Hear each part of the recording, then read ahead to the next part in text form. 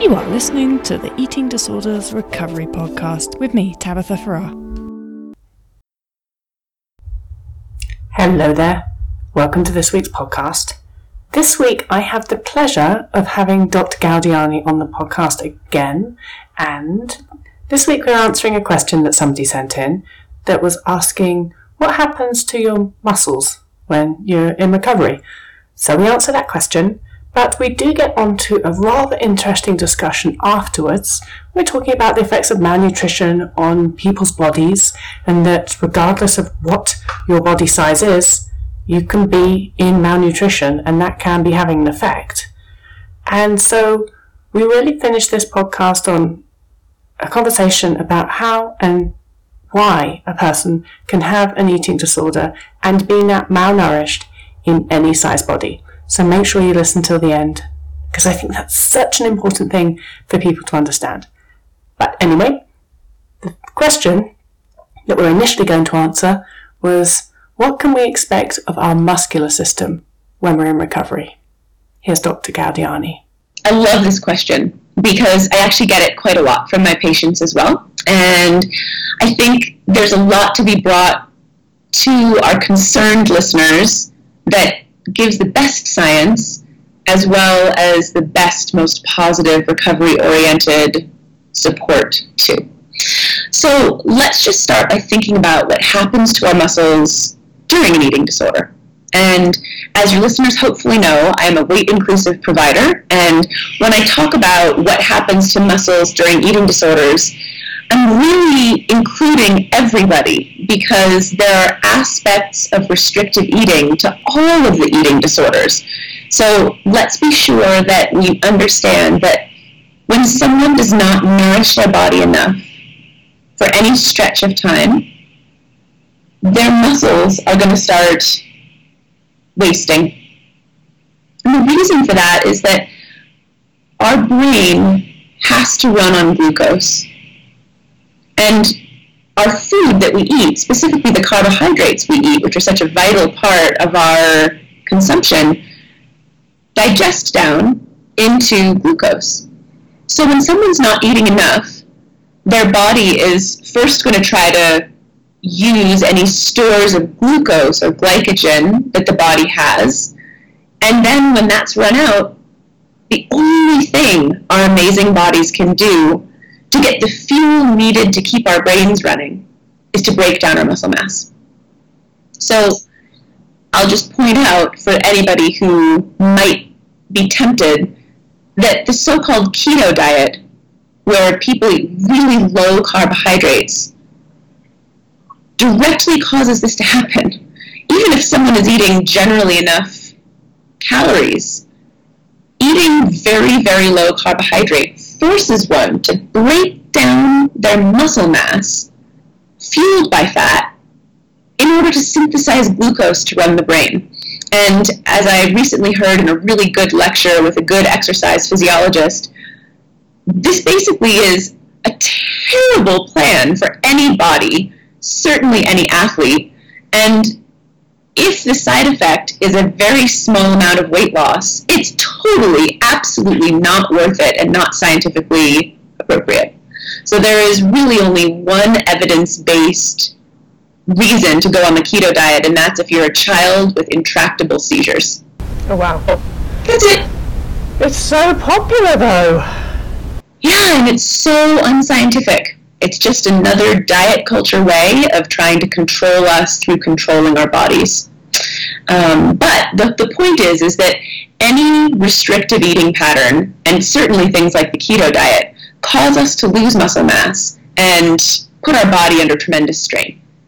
All right, so now let's imagine that we're in a space where we've got an eating disorder, and we know that our muscles aren't as strong as they once were. And now we're really committed through the fear to making strides in recovery. What's going to happen with our muscles?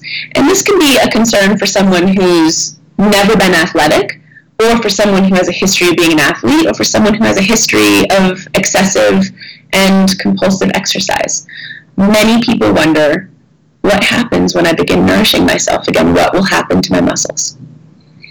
I I've got quite a lot of data points on this because for the 8 years that I was helping run a hospital program for patients with significant malnutrition as a result of anorexia, I answered this question all the time. And I watched daily how my patients' miraculous bodies began to recover when they were permitted rest and adequate nutrition.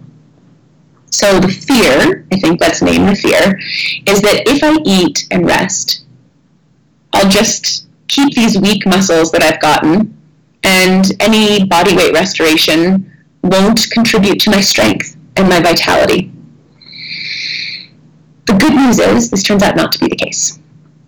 And the key to remember is that our bodies know what our basic muscle mass is supposed to be. A child of 10 years old doesn't have to pump iron to develop the musculature of an 11-year-old. Their body naturally says, right, you're 11 now, we're going to make sure that you have the muscle mass of an 11-year-old. Similarly, our adult bodies know that we're not supposed to have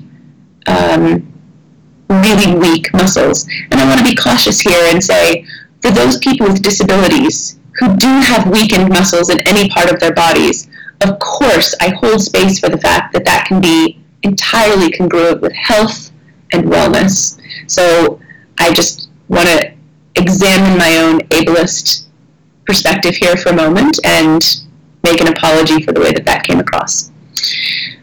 Imagining that we are beginning with somebody whose muscle mass has the capacity to return to their prior adult muscle mass, essentially your body knows. And so when you rest your body and you nourish well, one of the things that begins to come back is great muscle mass. You don't need to be exercising for it. You don't need to be lifting weights for it. Your body just knows. And this is a really good reminder because diet culture is constantly asking us to mistrust and over-control our bodies. The message is, your body can't be trusted. You're going to have to wrangle it in any number of uncomfortable and complicated ways in order for it to behave. No, this is bullshit. This is just, that is not scientifically true. Nor is it true in recovery. So we don't have to do wild and crazy things and really do everything perfectly in recovery. When we rest and nourish in a balanced way, satisfying our appetite, satisfying our body's energy needs, our beautiful body knows just what to do to bring back that muscle mass. Now, as someone recovers and they feel a little bit better and all of that, there are any number of ways in which they may re-engage in activities when safe that they used to love to do. And so if they used to love to be a hiker and they begin to be able to hike again, probably their hiking muscles will continue to strengthen particularly. But the key message is our body knows what to do with our muscles. Yeah, but I think that's it's that body trust thing that when you say body trust, it sounds like the kind of thing that you might throw up on an Instagram meme, you know, like body trust. It kind of sounds really corny and cliche. But it really is a thing that's vital for health as well. That's what I've learned anyway. Because for having so many years of not trusting my body and just being part of that crew that's just bought into, I need to manage this thing. I need to be on top of it. I need to, every second, I have to be shaping this body and I have to be managing my intake and all of those things. And now, I don't do any of that and I'm way happier and healthier. And it just feels like such a waste of time, and I often wonder, how the hell did we get there as a culture that we think that this is necessary?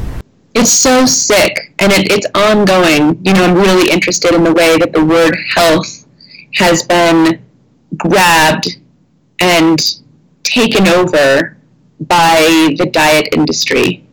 I really feel struck by the fact that when people talk about health now, as in, you look so healthy, or focus on your health, or don't you want to be healthy? Unfortunately, the underlying message that the word healthy has become a proxy for is an image of someone who is lighter skinned, thinner bodied, young, able, cis, hetero. And we really have to challenge that.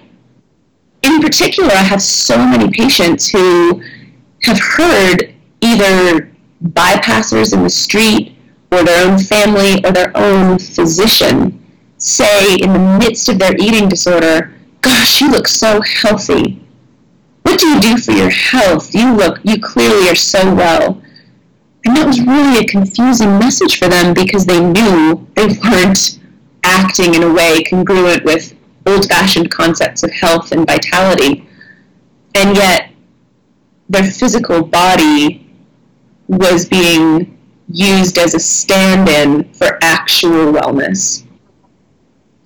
And so many of my patients, as they recover, actually get healthy and feel the difference between what their body looked like in its illness that was perceived as health and what actual vital wellness, the ability to live according to one's values, the ability to nourish and rest and not take your emotions out on your body. They feel that difference, but it's really toxic and really confusing to patients.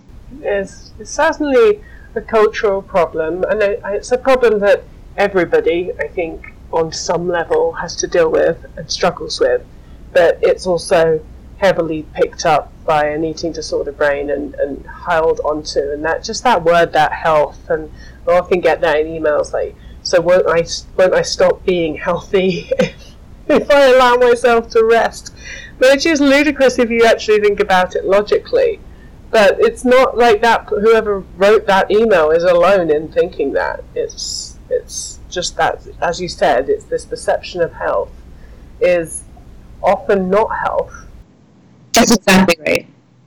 That's exactly right. And what you said about the word rest reminds me that a lot of my patients during their recovery feel exhausted, just whooped. And they think about how busy and overwhelmed they were with work, school, life, parenting, exercise, etc. prior, and then in recovery they say, why am I so fatigued? Is this wrong for my body since I'm so fatigued? And they think, am I allowed to rest as much as my body wants? Because that does not feel permissible. Or, I've rested for a week, that's enough, that's good, I'm done. I've got to really get out there and I've had my time.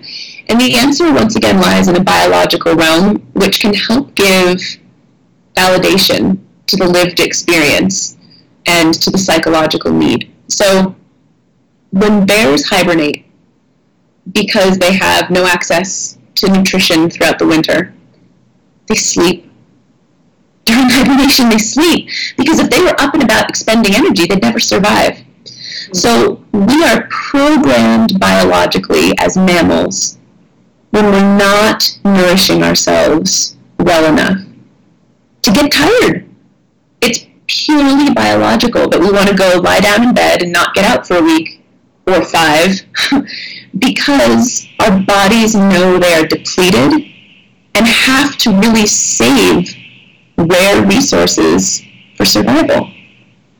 And I'm not talking about a particular body shape or size. This is true of patients in all body shapes and sizes.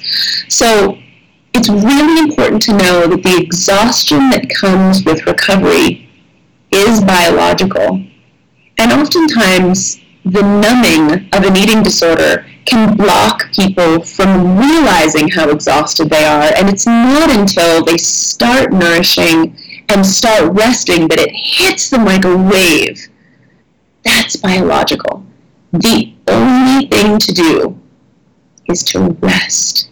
Take as many naps as you need, get really good sleep at night, dramatically downshift responsibilities, and recognize that that need may be present for months because your beautiful mammal body is just trying to shepherd resources to get you back on your feet, and it needs you to rest to do that. It is so important for people to understand because, as you said, it does hit you like a wave, and it can go on for a very long time. And I know that in myself, when that happened to me, you know, what almost periodically what would come over me would be a panic of, this isn't normal. It's not normal to be like this. It's not normal to rest this much. What's wrong with me? And I also get that from people a lot, like, this is not normal. I'm resting an abnormal amount. And I just say there's nothing normal about malnutrition. You're not in a normal situation, so of course you are not being normal, quote unquote. But I still remember myself, that panic that would suddenly come. It would just be like a jolt of like, no, I've got to stop this. I've got to get up. I've got to do stuff. This is not normal. But then there's a duality in most things, and then a part of my brain also knew, like, yeah, but this is what I need to do. Yeah. Yeah. Opening yourself up to listening to that inner wisdom. And you can't access your inner wisdom, you access Tabitha's wisdom. You know, that's right. And what I see is that when my patients deeply commit to nourishment and rest, their bodies feel better faster. You know, they don't prolong the phase of the brain fog and the exhaustion and the misery. Deeply committing to what your body needs you to do, amazingly enough, makes it recover faster and makes you feel better faster and reminds you all of the fun things that you get to go and do with your body in the world. Yeah, and an additional difficulty, I think, can be that our culture doesn't necessarily permit prolonged rest, and even more so if you're not in an ultra-thin body. People's ability to understand that, not just friends and family, but, you know, physicians, as you pointed out, the ability to understand that a body doesn't need to be ultra thin in order to be going through that, I think can be just added this other layer of difficulty for people who aren't in super thin bodies. It comes back to something that we talk about a lot, which is educating that you can have an eating disorder in any size body, and that body diversity is actually a thing, and that you can be underweight at any size. Yes. Mm-hmm. And malnourished at any size, even if your weight hasn't changed. I see patients with restrictive eating disorders at all body weights and sizes. Sorry. And I find that I can remind each one of them that they can be malnourished and show the signs physiologically of starvation at any shape and size, and if they have not lost weight. So I know that people really struggle with this. I know that we've probably covered it in the past, but if you would be able to just explain why you can be malnourished at any size, I think that would be really helpful. Great, absolutely. It's something I am super, super passionate about. We are mammals, and we have the mammalian brain, that cave person brain that I love to talk about, that evolved over the last 100,000 or so years to help us survive famine, where the vast majority of human evolution was spent in times of want, not plenty. So we really have perfected the part of our cave person brain that protects us and cherishes us and keeps us alive through inadequate energy intake. The reality is that a person of any body shape or size who is deliberately under-eating, or even accidentally, of course, under-eating what their body needs for its energy requirements, will trigger that cave person brain because it doesn't know what's going on in the outside world. It's just assessing energy intake, and it will say, oh, I got you, I'll protect you. And so it starts showing signs of biological starvation. Everybody's is different, but chilliness, cold hands and feet, slowed digestion, brain fog, lack of concentration, poor skin, poor hair, all of these abnormal hormones, all of these are ways that our cave person brain tries to save our lives from malnutrition. So some people are genetically sort of set up to lose weight in the context of caloric restriction, and they may show up with classic anorexia nervosa. Other people's brains have what I call survivor genetics, and their bodies are really good at protecting them from the ravages of famine, and they don't lose weight. In fact, oftentimes they gain, because their body has slowed their metabolism and is vigorously trying to gain a little extra to protect the body from the next famine. So anyone of any size can be malnourished, regardless of body size or weight loss, and show medical signs of it. What's really important to remember is that good nutrition can reverse that. And that's why I'm such a health at every size provider and a weight-inclusive provider. And we also have to remember the malign impact of the medical field and of society in general, because very often patients in larger bodies have had imposed upon their young cave person brains quote-unquote diets and inadequate calories from their youth, all in the name, once again, misguidedly, of so-called health. But of course that sets up all of those mechanisms. All the brain thinks at age 10 or 11, when the pediatrician first puts you on a diet plan, is, oh, we're growing up in a time of want.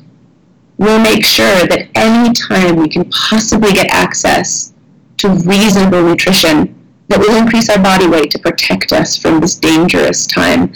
So it's so amazing. The wisdom of our cave person brain is that we're living in a dangerous time. And that's exactly what we know to be true from a social justice perspective. It is a dangerous time to live in a body because of the really toxic messages out there that don't honor body diversity. Amen to that. We always seem to wind up, whatever the question is, it can be something that seems very biological, very medical, and we always seem to wind up coming back to body acceptance, fat acceptance, body diversity, and social justice issue. Interesting, don't you think? Massive thanks to Dr. Galdiani for chatting to me again today, and Dr. Galdiani is good enough to regularly come on and record a podcast with me.